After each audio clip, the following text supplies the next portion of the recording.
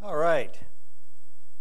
This morning we are going to be starting in the 7th chapter of John.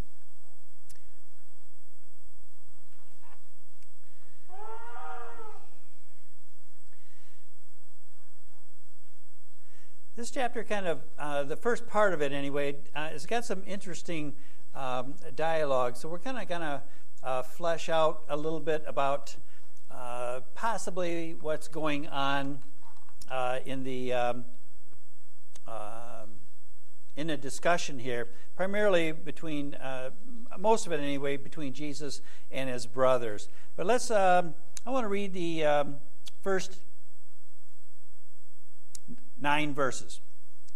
It says, after these things, by the way, being Jesus discussing in a 6th chapter about him being the bread of life, and then some of his disciples, not his apostles, but some of his disciples decided that was a bit too much, and so they departed. So that's the after these things that the 7th chapter opens up with. After these things, Jesus was walking in Galilee, for he was unwilling to walk in Judea because the Jews were seeking to kill him. Now the feast of the Jews, the Feast of Booths, was near.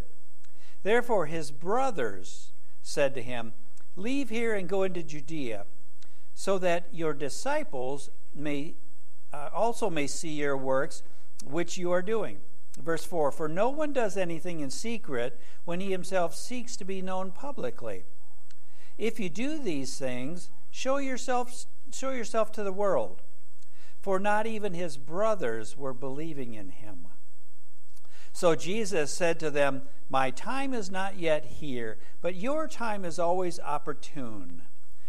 The world cannot hate you, but it hates me because I testify of it, that its deeds are evil. Go up to the feast yourselves. I do not go up to this feast because my time has not yet fully come." Having said these things to them, he stayed in Galilee. So if we kind of pick up in verse 5 there, this passage really openly states that Jesus' own relatives, his brothers, didn't even believe in him. You know, the fact of that is really kind of initially surprising, but it also offers some valuable insight for us as well. You know, it was no doubt pretty painful for Jesus to face disbelief from those that were closest to him. And that probably caused a little bit of distress among his committed disciples, his apostles. You know, because you look at the situation, his brothers didn't believe him, but they believed in him. And, you know, did the apostles, did they think, well, gosh, if his brothers don't even believe in who he is, it could be a stumbling block. But it doesn't go into that possibility there. But you have to recognize that was Jesus distressed a little bit because his own brothers didn't even believe in him? But we'll kind of deal with that. But this incident also supplies us with lessons and some implications as well. The first is that familiarity with Christ does not guarantee belief. It's possible to know a whole lot about Christ, his teachings, the gospel, yet still lack faith in him. And we often see examples of disbelief that are understandable, okay? Like those who rely on secondhand information, you know, opinions of others, or those that might be influenced by their own ignorance about who Jesus is. And it's not surprising that people like the rulers, the scribes, Pharisees in Jerusalem, they were fixed in their own ways, and they didn't have a problem at all rejecting Jesus because he didn't fit their agenda. But it is surprising to learn that Jesus' own relatives, who knew him intimately, had plenty of opportunities to understand his character and his claims, and yet still lacked faith. You know, if you picture yourself in that family situation, whether you were a physical brother or a relative, and seeing this scenario unfold, it probably, let's face it, it would be difficult sometimes to understand. Here is your own brother, whether they knew he was a half-brother or not, probably not. They considered him their full brother. They didn't have knowledge of the Holy Spirit hovering over their mother.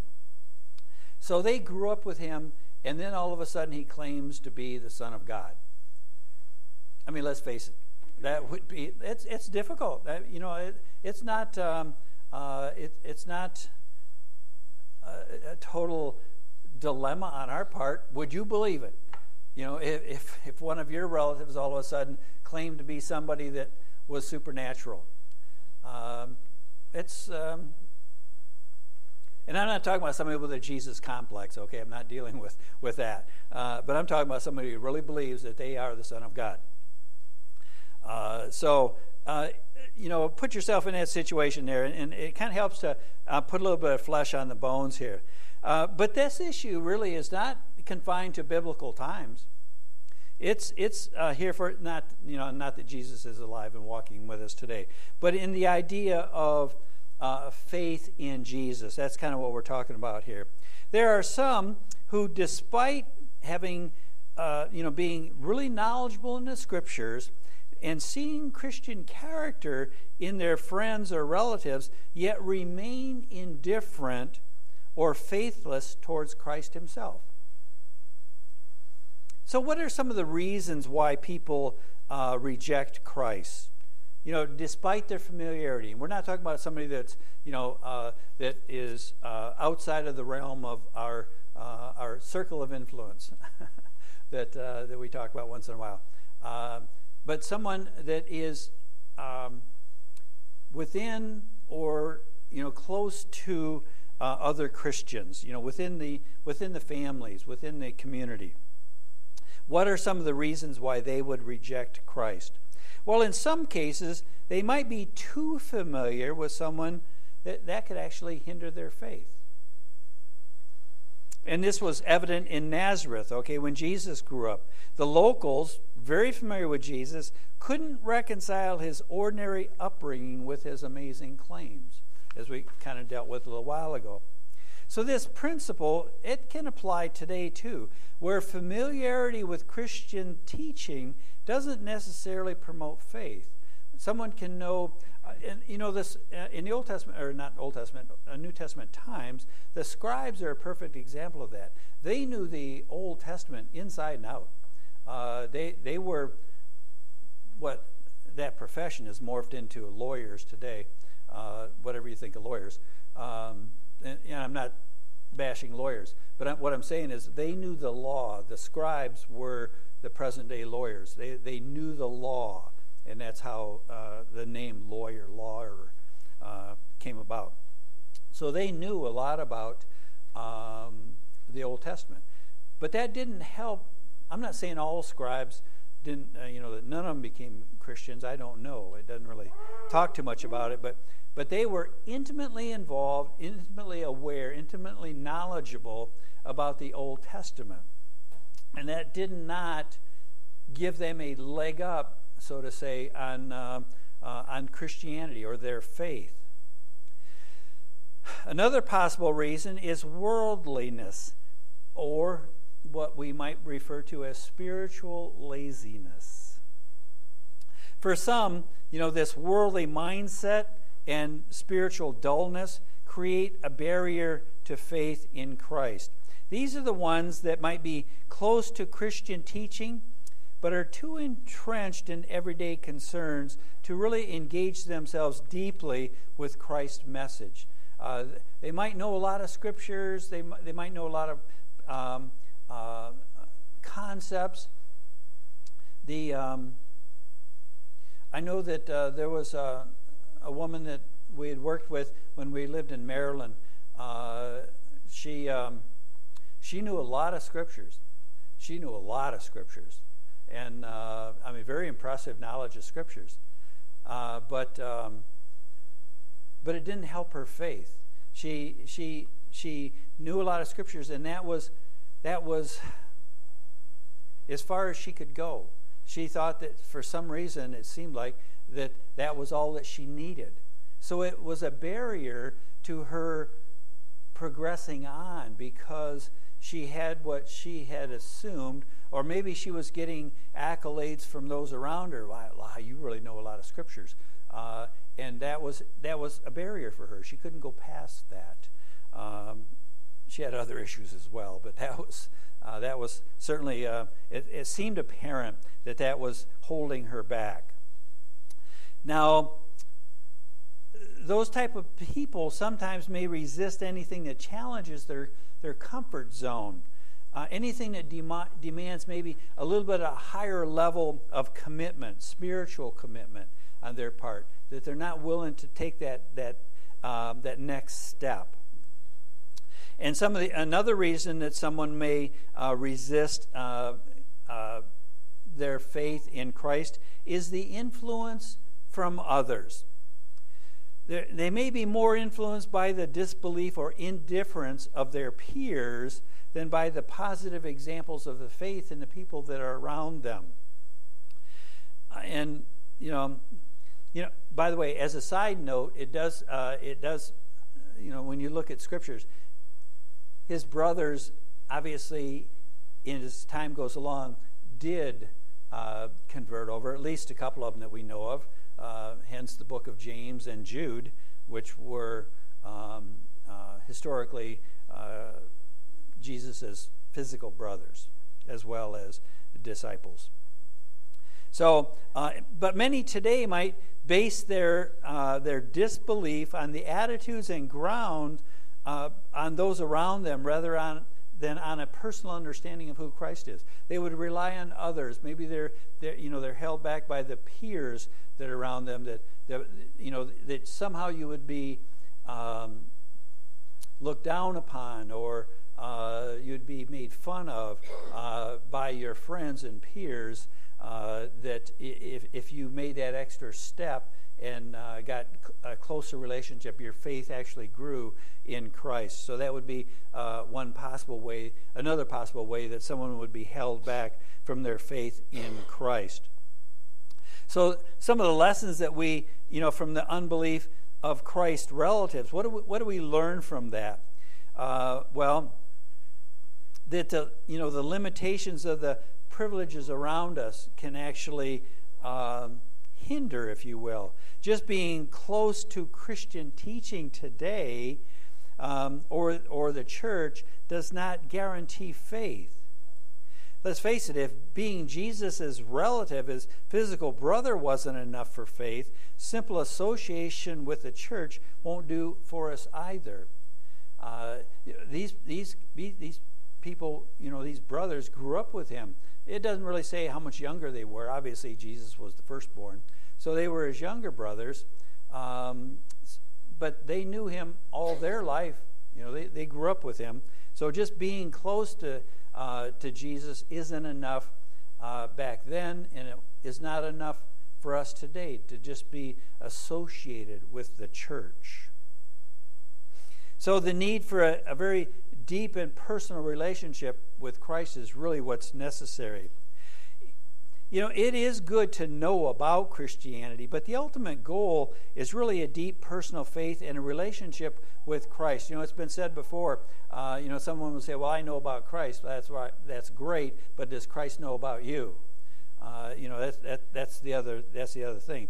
Knowledge should lead to faith.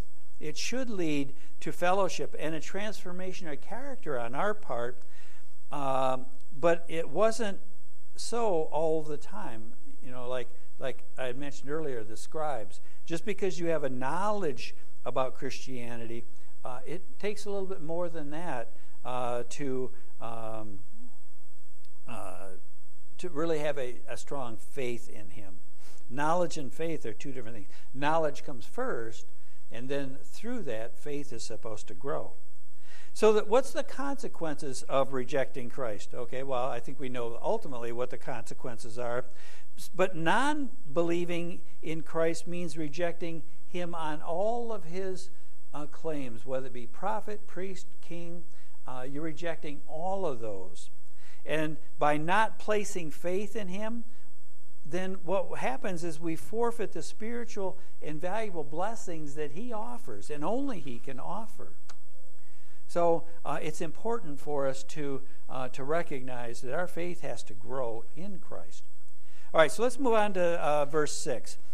Verse 6 says, "So Jesus said to them, 'My time is not yet here, but your time is always opportune.'" So in this verse here, we kind of dive into Jesus' unique relationship with time. As he states here, "My time is not yet come." And it shows several ways in how Jesus interacted and managed time during his earthly journey here. First off, he was subject to time. Jesus never jumped in and out of time, okay? While he was in the physical body, he was subject to time. But he was also very aware of what was going on around him. As time was moving along, Jesus was aware of the surroundings, what was going on in the physical world, the spiritual, as well as the physical and the political goings on. So he was aware of all of those events and the prominent individuals and how those factors intersected with what his ministry was here to accomplish.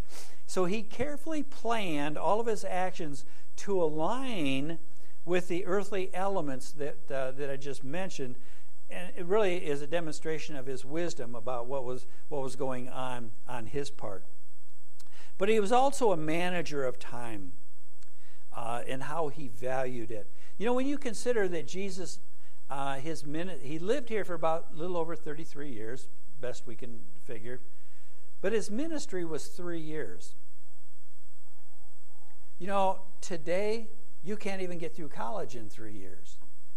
You know, you can, but it's a lot of work. 3 years is not a long time. Yet he fulfilled his ministry in 3 years. We're going on 5 years back here in Michigan, and that's we were in Great Falls 3 years. It seems like a short amount of time, 3 years. His total ministry was 3 years. How much he accomplished in that time, and that's the time that we're talking about here. Jesus says his time was not yet at hand. All right. So Jesus understood how precious time was. He had a very limited period to accomplish his enormous task. He used every moment effectively, recognizing the importance of each second as it went by. Specific timing for his actions.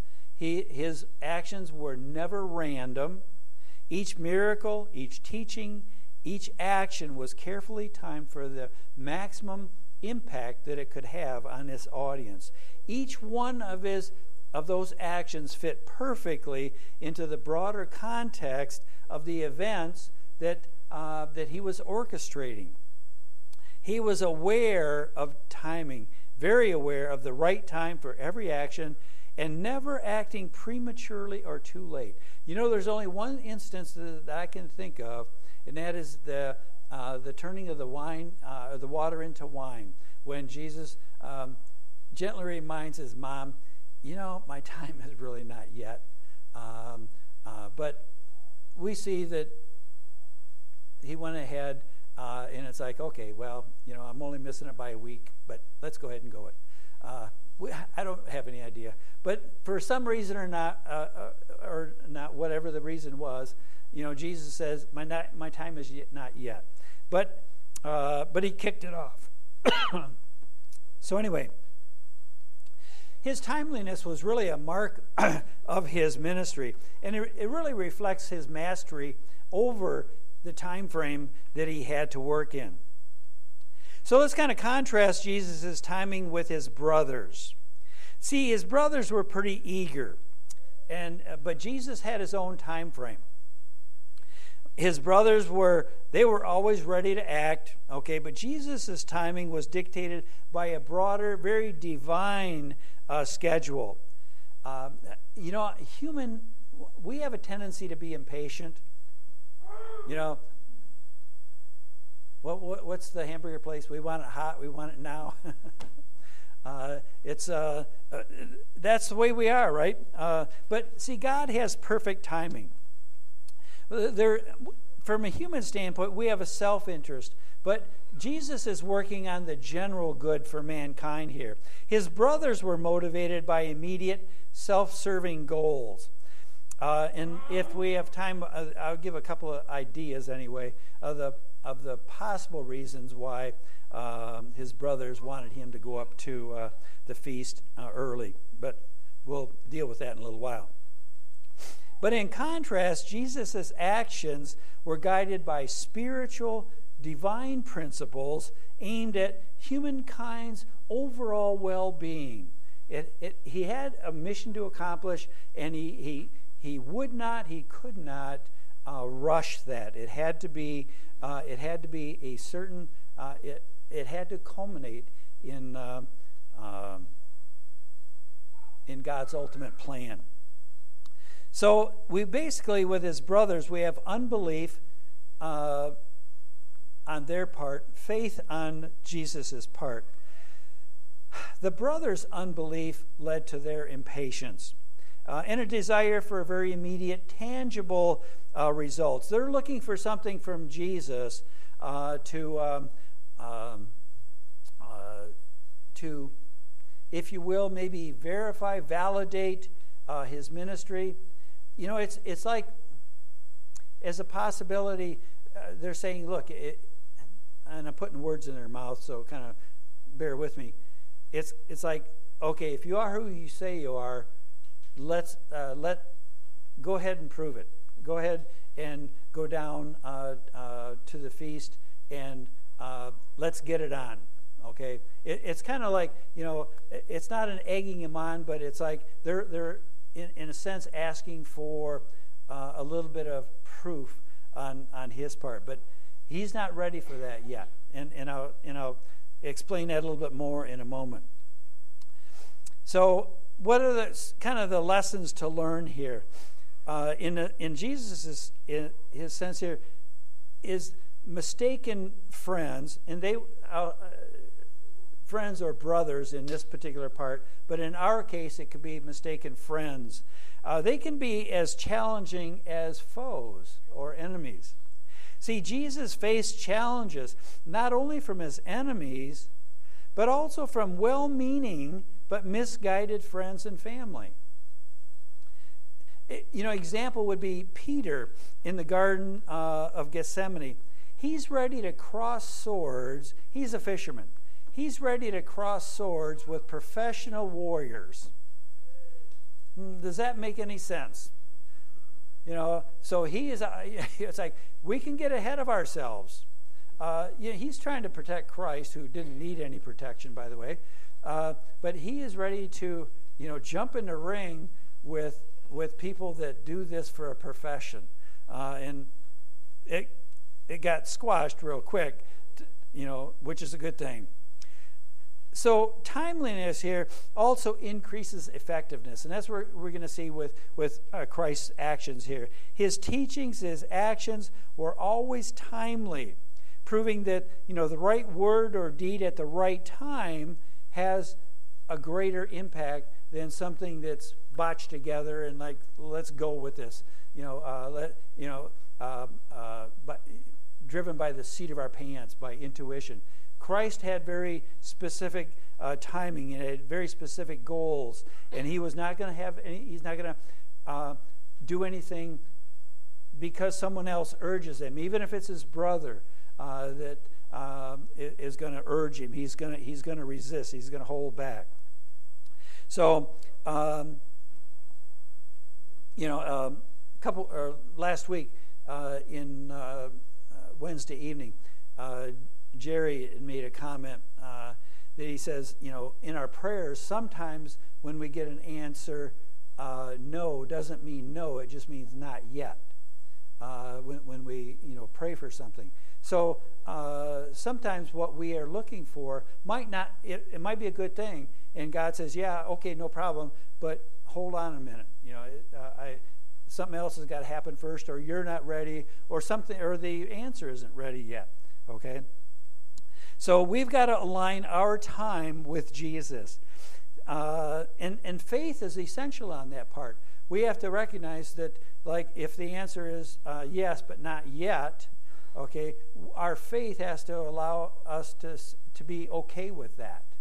That God does hear our. When we pray, do we really have faith that God hears our prayer? Does it really resonate with us that He hears us? Because a caring Father, a loving Father that has granted us eternal life, is He just going to ignore us between now and then? Until from now until the time that we die, and then we go to see Him face to face, or is He going to be attentive to our needs in between? So our faith and our prayers has to be there, in that when we pray for something diligently and aligned with God's will, that He will answer us. So that goes along with our timing. Trusting in Him ensures that we are in step with His divine schedule. Again, He has a divine schedule for our lives as well. So let's go on to verse 7. I want to get to verse 7. 7 I'll read again. 7 says, "The world cannot hate you, but it hates me because I testify of it, that its deeds are evil." All right? So Christ here is witness against sin. That's what, when He says, "I testify against it." In this verse here, Jesus is speaking about the world's hatreds towards Him. And He indicates that the world includes not just the secular society, but probably more importantly in His case, those within the religious circles, particularly the leaders of those religious organizations. Those were the ones that really opposed Him. So how did He confront sins in the world? Well, first off, 2 ways. First off, through His words. Jesus is known as, for His compassion towards repentant sinners. Okay? But He was also firm in condemning the sins of deceit, greed, cruelty, immorality. And His harshest criticisms were reserved for those who committed the sins under the appearance of religious holiness. Those are the ones, the 8 woes. Woe to you, scribes, Pharisees, hypocrites. Those are the ones that proclaimed outwardly the appearance of holiness. And secondly, not only through His words, but also through His actions. Oftentimes a righteous life is the most powerful display against wrongdoing. Jesus' life, evident by His integrity, His holiness, stood as a constant, silent rebuke to those that were living hypocritically around Him. His presence, His dignified presence, was always a challenge to both His supporters and His adversaries. 1 Peter 2, verse 21 says that He came to give us an example of how it is that we should live. That example can be a witness for Christ, but it can also be a rub against those that take offense at your lifestyle. So the hatred towards Him was caused by His condemnation of sin. There's an internal moral conflict that's caused by, in people that are wrongdoing and evil. So Jesus rebukes, He very, very much shook the conscience of sinners. And their pride, their selfish lifestyle, that resisted His teaching. When they are so entrenched in that internal struggle that they go through led them, and today, to be further entrenched in that evil, so that their conscience is seared over. by the continued evil that they continue to practice, by that conflict that's going on inside their head. So what do they result in? How do they respond to that? Well, they're going to attack the messenger, right? You know, we have a saying today, don't shoot the messenger. Well, they didn't have a problem with that. They didn't have guns, but they can certainly nail him to a cross. So in response to Jesus' accusations, his enemies, what did they do? They resorted to slander, labeling him a sinner, a deceiver, even demon-possessed. Can you imagine God, you're accusing God of being demon-possessed? So if Jesus hadn't confronted their sins, he might have avoided their hostility, probably would have. But his integrity and honesty provoked their hatred even more. It was just a constant grind on them. So what happened? Plotting Jesus' death was a result of their actions. You know, the spiritual teaching of Jesus threatened their influence on over the masses. Their fear of losing control and power led to the conspiracy to eliminate him altogether. And obviously led to his eventual arrest and then crucifixion. But what's really interesting about this, where that led, it's ironic in a sense that the world's hatred for Jesus, fueled by his stand against sin, became the very catalyst for humankind's redemption. I'll say that again. Their hatred actually ended up being the catalyst for humankind's redemption. So in the crucifixion of Jesus, we see a great example of God's ability to bring good from evil. Jesus' death, a direct result of his testimony against sin, and the resulting hatred became the divine means to conquer sin and offer salvation to humanity. It's ironic in a sense that God uses a weakness for good. All right, so I want to finish up real quickly with a couple ideas, anyway, of the possibilities why his brothers didn't believe in him and what they were really trying to get him to do. Where in verse 5, where it says, "For even his brothers did not believe in him," could have been motivated by their advice is really a challenge for Jesus to prove himself. Their urging might have been less about support for his mission and more about skepticism, expecting him to take a bold step that would either validate his claims in the eyes or expose him in the process. So his brothers are asking him, go on up to Jerusalem. And another thing that may have been an issue too is, remember how this chapter opened up? It says, after these things, and then it talks about that he didn't want to go into that area anymore, unwilling to walk in Judea because the Jews were seeking to kill him. Did his brothers know that? They possibly might not have known about that, because obviously Christ knew about it and his apostles knew about it, but did they know about it? It doesn't say. So it could have been, Jesus' reluctance to go and confront the Jews at that particular time. So his brothers might have been naive about the danger that really existed. But I think more likely is Jesus has strategic timing.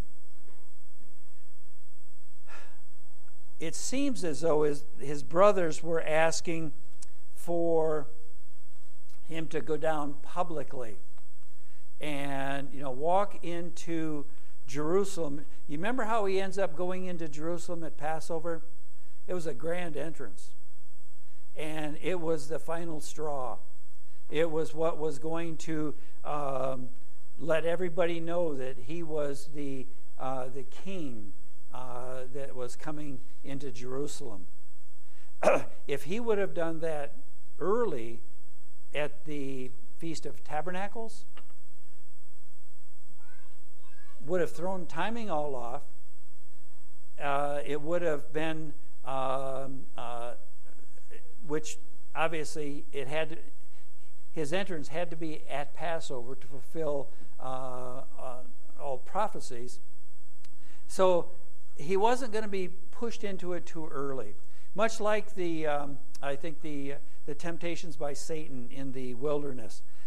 Some of those temptations would have proclaimed him to be supernatural, like throwing himself off the pinnacle of the temple and having float down and gently touch down. Okay, that would have drawn a mass of people to him.